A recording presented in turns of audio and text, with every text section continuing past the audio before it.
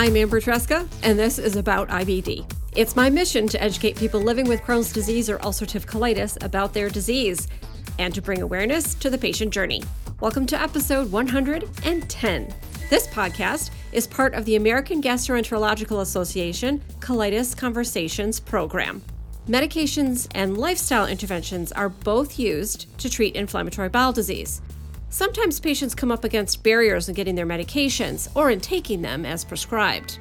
Many patients are also interested in going beyond medication and in understanding how they can use lifestyle interventions to help have a better quality of life. To dig deeper into this topic, I talked to Dr. Better Al-Bawardi, a gastroenterologist specializing in IBD and an assistant professor of medicine at Yale University School of Medicine, and Tina Haupert, an ulcerative colitis patient, certified nutrition coach, functional diagnostic nutrition practitioner, and the founder of Carrots and Cake. We uncover some of the reasons why patients might not be able to access their medications and the lifestyle interventions that might help with quality of life. Plus, Tina tells us what it's like to be an IBD mom of a young son who doesn't mind giving updates after a visit to the bathroom. Our focus today is approaches to treatment in IBD, including medication and lifestyle changes. And to get into this topic, I have two guests with me. First is Dr. Better Al-Bawardi, who is a gastroenterologist and IBD specialist with Yale New Haven Health. Dr. Al-Bawardi, welcome. Hi, Amber. Thank you for having me on the show. Oh, thank you so very much. And my second guest is Tina Haupert, certified nutrition coach and functional diagnostic nutrition practitioner, the founder of Carrots and Cake, and ulcerative colitis patient. Welcome, Tina. Thank you. I'm so excited to be here today. Me too. It's been a long time. I'm glad we're finally reconnecting today and working together once again, Tina. So we're talking about treatment plans for IBD, which includes both medication and lifestyle changes. And the first thing I want to talk about is taking medications on time, because that's a really important part of treatment. So, Dr. Al-Bawardi, what do you think patients need to keep in mind when it comes to taking their medications on time? Yeah, I think a lot of factors have to be considered when it comes to taking medications on time. I think it really goes back to the initial conversation that the patient has with their provider or their physician. What really improves adherence or taking medications on time is, number one, understanding why you're on the medication.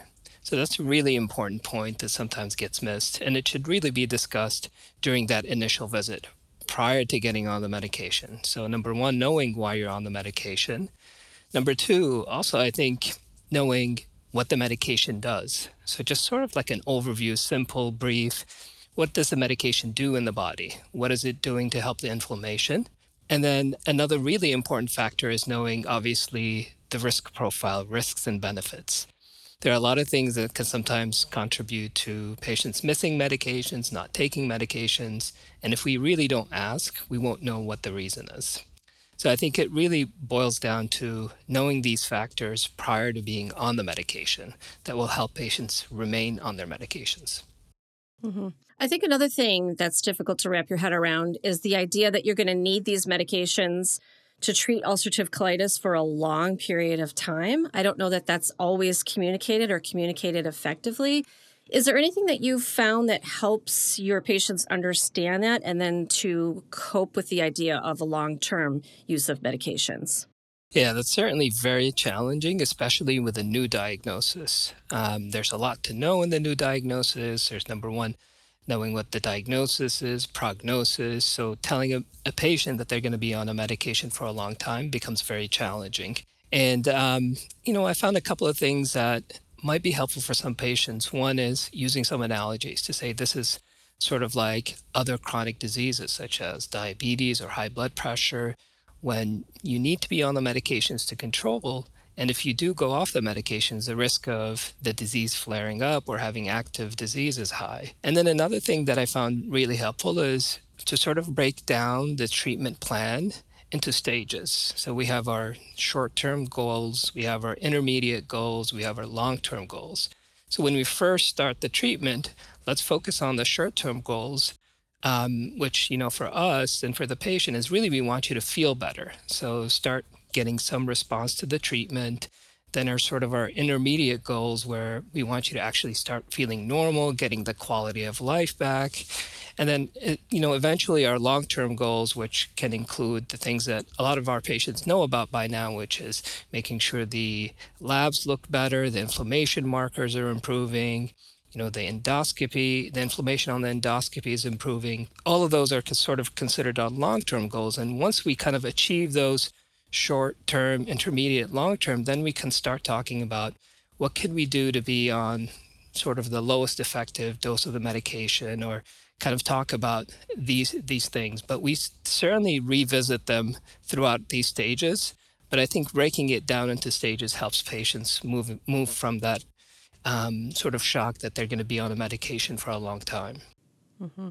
Yeah, that makes perfect sense. I like that idea of the analogy of other conditions that people might be more familiar with. A lot of times patients, in my experience, the patients that I've talked to have never even heard of IBD or ulcerative colitis when they're diagnosed. So it's really a shock. Tina, when you were first diagnosed, did anybody tell you that you needed to be on medication for a long time? Or did you come to that realization? Or, how did you handle that?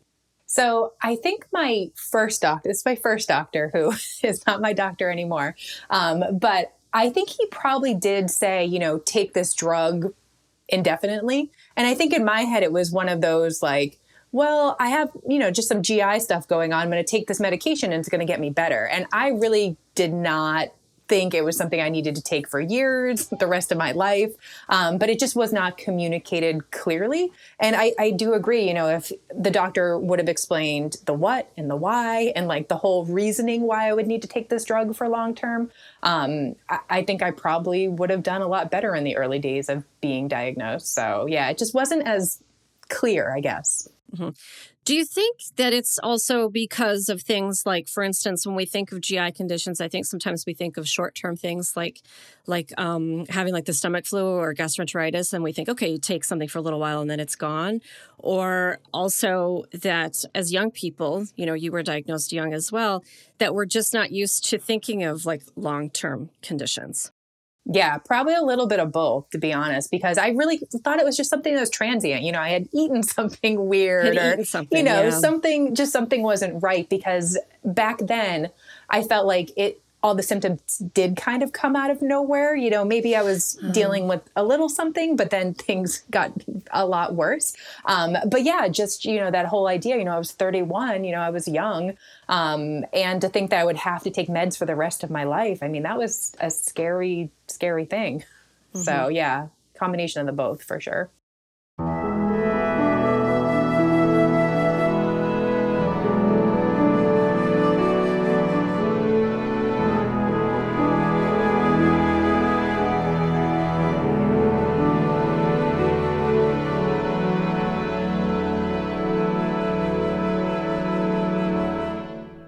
Dr. Albawardi, patients might stop their medication sometimes, and that's for so many different reasons that we can't even really begin to cover them all today. But I wonder if you have any examples about any times that you or your team have helped a patient overcome the barriers and the idea of taking their medications on time and for a long period of time.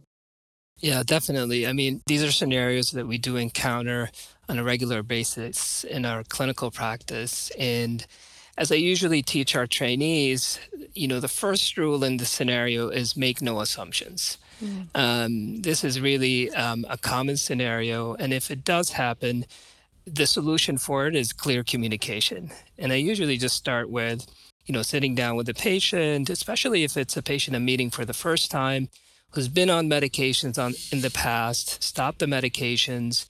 And then, as healthcare providers, we really should review kind of, previous events, et cetera, but to make no assumptions. And I usually like to start with an open-ended question saying, I see that you've been on medication XYZ in the past. What do you think of this medication? And a lot of the times I'm really surprised about the answers that I get. It's a lot of the times things that we can easily solve. I'll give you a couple of, examples that come to mind from recent encounters is, well, a medication was stopped because of cost. And we know our, medications that we use to treat IBD can be associated with a significant financial toxicity. I'm very fortunate to be part of a IBD team in our institution where we have a dedicated IBD pharmacist who was able to solve this very easily and was able to find a way where the out-of-pocket costs would be covered. So again, it's one of those, another scenario where if we don't ask, we don't know. And, other reasons that do come up frequently also is concern for side effects or concern for risks. And this takes time. This is not something that we'll be able to kind of go over in a quick visit or after the colonoscopy. Let's talk about this really quick. No, this is a conversation that also should not be handled over the phone. It's better handled in a clinic visit. This is concept of sort of an absolute risk of a medication versus a relative risk. And I think when it's explained clearly to a patient that, all medications have risks and benefits, but if we look at the absolute risk of medication XYZ is actually lower than these things that can happen in your daily life, then the patients might be more amenable to taking the medication. So I think clearly communicating the risks of the medication is also key. So those are some examples, but there, as you mentioned, Amber, there's many other examples for kind of non-adherence, and it's really on us to be able to communicate effectively with our patients to figure that out and solve these issues. Mm-hmm. I wrote that down, what you said, financial toxicity. I kind of love that phrase. Mm-hmm. Do patients often bring it up when they are concerned about the cost of a medication? Do they bring it up before they leave the office, or is it something where I've read to where patients will leave, go to fill their prescription, maybe find out the cost, and then not get it filled? Is that something that occurs a lot? Yeah, I think, from my experience, it can occur in two stages. The well-read patient will come in and will say, you know what, these are expensive medications. I'm not sure I'm going to be taking these. Yeah. And then there's others, like you said, who would be okay taking it. And then once they figure out their out-of-pocket cost, then they would be hesitant. That's why the care of the patient with IBD is really a multidisciplinary care. You need to have that safety net, whether it's an IBD pharmacist or a social worker that can help, navigate through the cost of medications that can really inhibit adherence. IBD pharmacists are, I think, worth their weight in gold. Oh my God, frankly. They're gems. Yes. Just fantastic. I know I've had the experience where I've gone to the pharmacy and the pharmacist will kind of whisper. They'll kind of like motion to you over the counter, like, well, not now because of COVID. But before, they would motion to you, come on over. And they'd be like, do you know how much this costs? It's like, well, yes, unfortunately, yes, I do know. And unfortunately, also, this is just what we have to deal with. But yeah, so Tina, you've written in your blog about the symptoms of your flare-ups and the different ways you've worked towards remission now and in the past. How about starting new medications or changing medications? Can you talk about what goes into your decision-making process when you're faced with that kind of a decision? Oh, I mean, honestly, it's usually like at a point of desperation where I am like, give me the new meds, like whatever's next. Because usually it's because a med just stops working. I mean, I've had great success with, meds and biologics over the years, and then they stop working. And then it really is, what's the next thing? So I haven't really been that resistant to trying new meds. I mean, if it's going to get me in remission and I can live my life, I'm pretty good to go. I mean, obviously, the side effects pop in my head and, the expense and everything. But at the end of the day, I just want to be healthy enough to do all the things that I love in life. And I have been in phases where I could not leave my house and I could not, go to the grocery store without worrying about where a bathroom was. So I am all about staying in remission. Yeah. I was reading one of your blog posts where you were disclosing your fecal calprotectin numbers, and they were wild. Yep. I mean, just way, I've never seen anyone with it that high. So. Yeah. So October was 2250. And then not last Friday, the Friday before was 49. Wow. So it's been a big change. Yeah. Yeah. So what you're doing is working.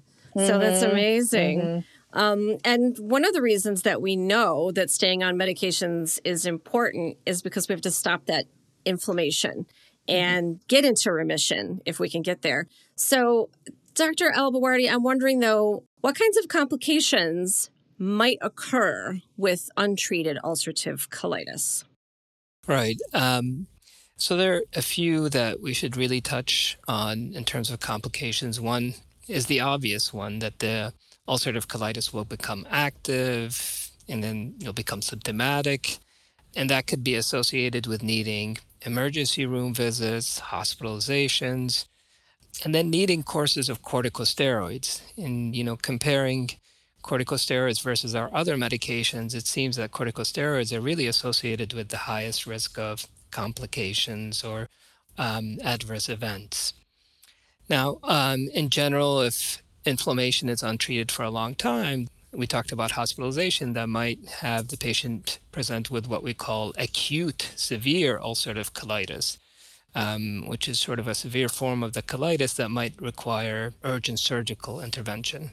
The other sort of long-term potential complications that might occur if inflammation in the colon is left untreated is, although the absolute risk of this happening is low, but if we have untreated inflammation for many years, there is a risk of colon cancer that happens to be higher in patients with ulcerative colitis that goes untreated versus those that have treated in ulcerative colitis.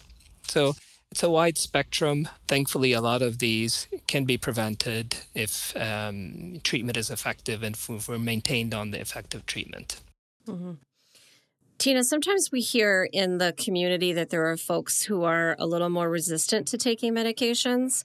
I have a theory also that sometimes the idea of an injection or an infusion can seem scarier, for instance, than like taking an oral drug, since we take, a lot of us take, supplements and it's pretty commonplace.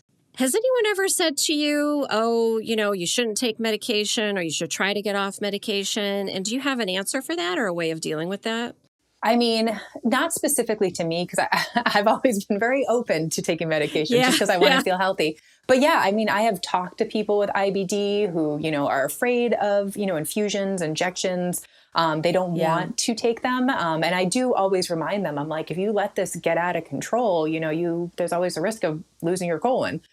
So, I always remind them that the number one thing is to get the inflammation down and get yourself into a healthy place so you can live your life. But yeah, I have definitely heard those conversations. And I think just kind of what you're saying, having an infusion or injection, I just think it makes it so much more real that yes, this is like actually something that you have to deal with. And I feel like if you're just, popping the pills, it's maybe not as obvious that this is like a big chronic disease that you have to deal with, at least for me.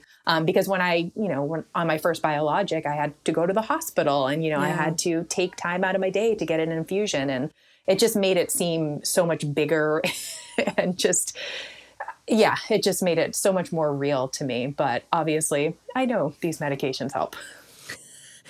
Right. And you're obviously walking proof of this, now that you've got things under control now with a treatment plan that's working for you. Mm-hmm.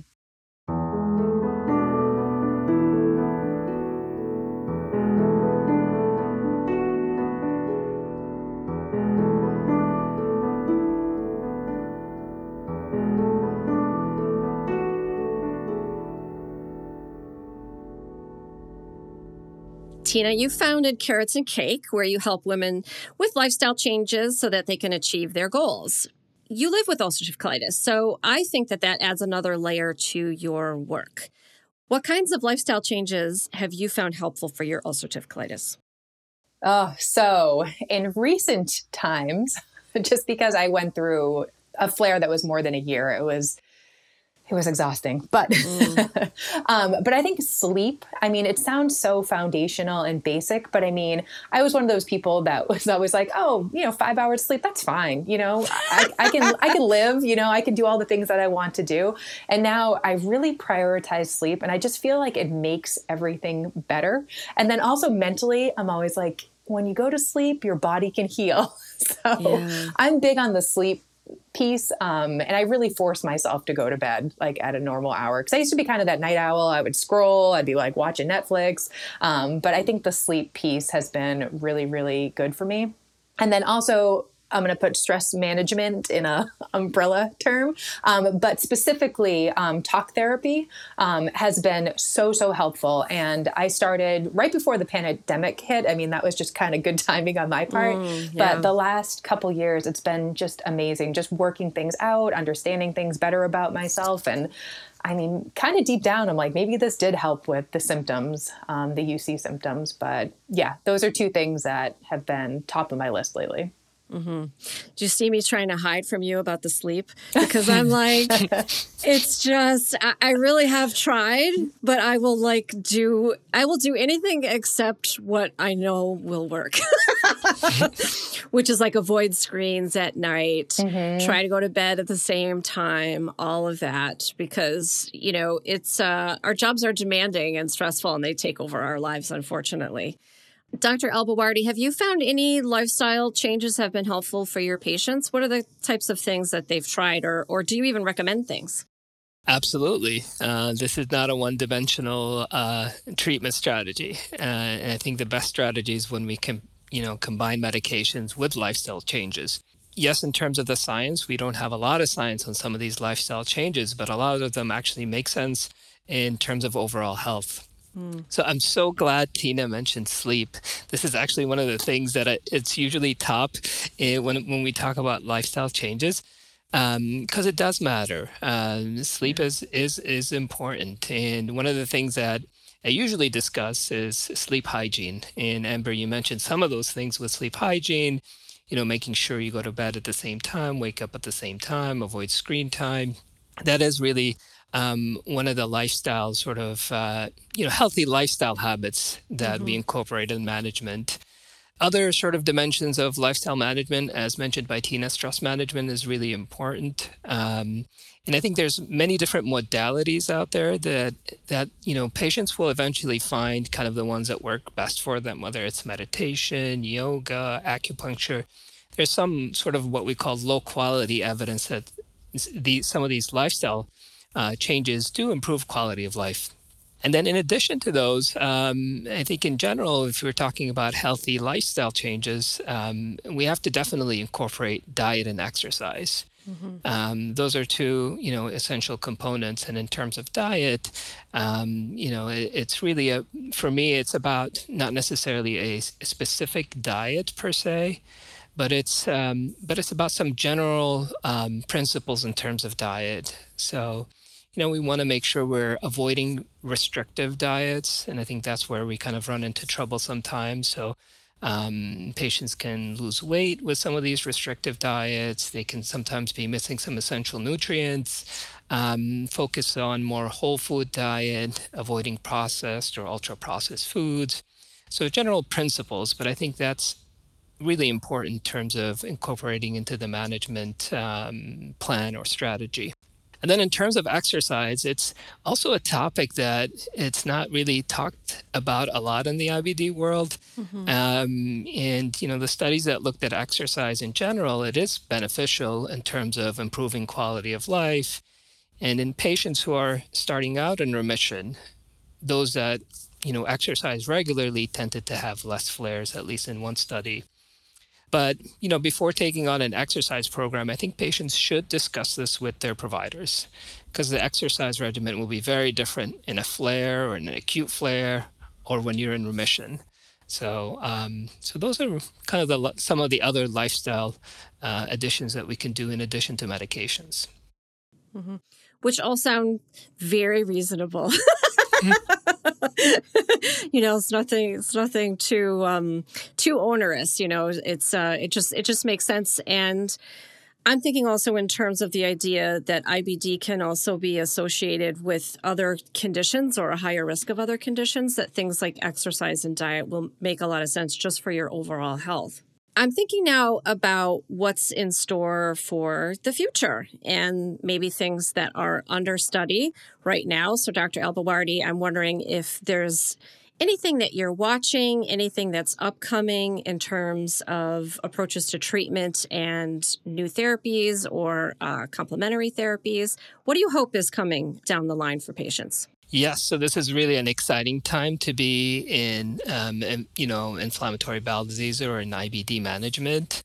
So, some of the upcoming, I would say, therapies. Number one, we have an expanding sort of pipeline of new drugs, new agents. I mean, we're anticipating at least a couple to be approved just this year, and many more currently in, the advanced phases or phase 3 studies. So we're definitely going to have more agents, which is definitely great for our patients, more options. There's going to be, more oral agents or pills, which we're hoping that would also, have more patients be on board to taking some of these medications. We're learning more and more on how to sort of personalize using some of these agents. So there's a lot of research going into trying to predict which patients would sort of respond to which treatment. So there's a lot of ongoing research there. So that's in terms of kind of the current therapeutics. And, our medications have been mainly targeted at treating the immune system in this condition. But there's a lot more also research going on in terms of how do we target the microbiome. And specifically in ulcerative colitis, there's been multiple studies that showed maybe some potential benefit. They're definitely early studies, but some potential benefit in terms of targeting the microbiome. And it's a matter of understanding how it's delivered, how often it's delivered, and the safety of a delivery of some of these therapies that target the microbiome. So I think we're going to try to get to this condition from another dimension rather than just the immune system. And it could be that we combine our current medications with targeting the microbiome. Mm-hmm. Well, that sounds amazing. We would really like to see that. Tina, what do you think? What do you hope is on the horizon in terms of lifestyle changes or treatments as far as ulcerative colitis is concerned? I mean, all of that sounds great to me because, I remember when I was first diagnosed, there weren't really even that many options. I think, steroids or prednisone was the kind of like the go-to treatment. Still sometimes is. But I just feel like there are so many more options. And I think that it's wonderful. Like, honestly, makes me very hopeful for the future. But yes, I think also having some sort of integrated approach would be amazing, especially like the diet, the lifestyle, the sleep, the stress management. Because I think all of those things really do contribute to just having a good quality of life. And I know in my sickest times, some of those things were not a priority. And I do wonder if, maybe I was sleeping a little bit more, if the flare would have been a little bit shorter or a little less painful or whatever it was. So I think a lot more doctors are coming around to that, though, with as far as like making these recommendations, and a lot of this stuff, the foundational stuff, I think is really important.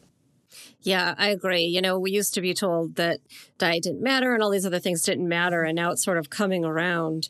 And I feel like maybe we're playing a little bit of catch up as far as helping patients to understand that, these things do matter. How you treat your body from day to day really does matter. And I know that we often joke about the friend who says, well, have you tried yoga? But, honestly, yoga helps. So we should do it.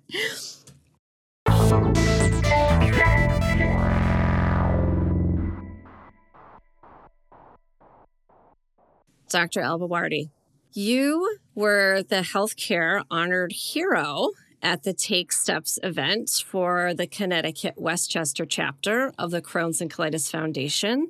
That was last year in 2021. Is there anything that you can share with us about how that came about or what that experience was like for you? Well, thanks for bringing that up. It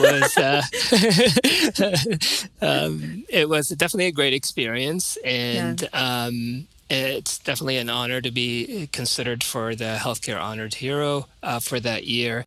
And I think the foundation, the Crohn's and Colitis Foundation, does some really amazing work for patients. And it actually, one of the things I really like about the foundation is how it brings both, patients and also physicians, healthcare providers together.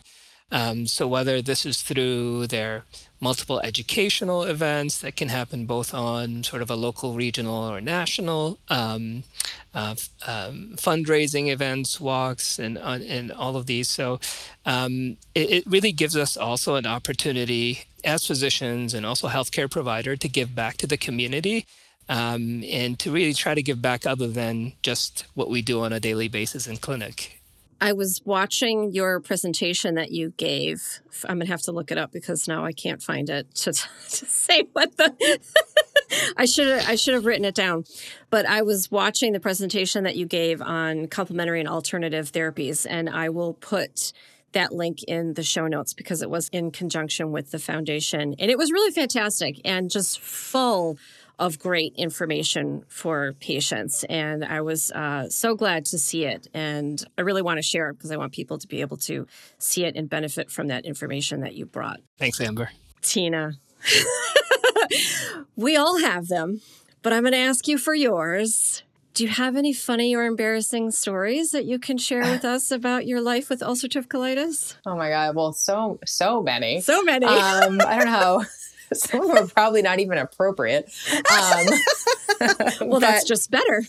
Well, this is kind of actually, so in our house, IBD, pooping, the whole bit, very, very open about it. We do make a lot of jokes from time to time. I have a 7-year-old son. So of course, pooping and farting and everything is hilarious to him. Yep. But, trying to explain this disease to him, why I'm in the bathroom so much, why I'm laying on the couch, just trying to explain it to him. But I basically gave him the details. I don't want to hide anything from him, but every time he has what he says is a, perfect poop, he announces it to the whole household. So he'll go to the bathroom and come out and he'd be like, "Mama, that was a perfect poop." And I'm always so proud of him.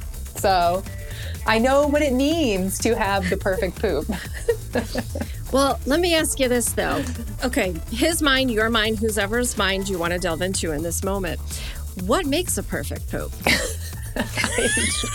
I don't know. I think just everything went well in the bathroom.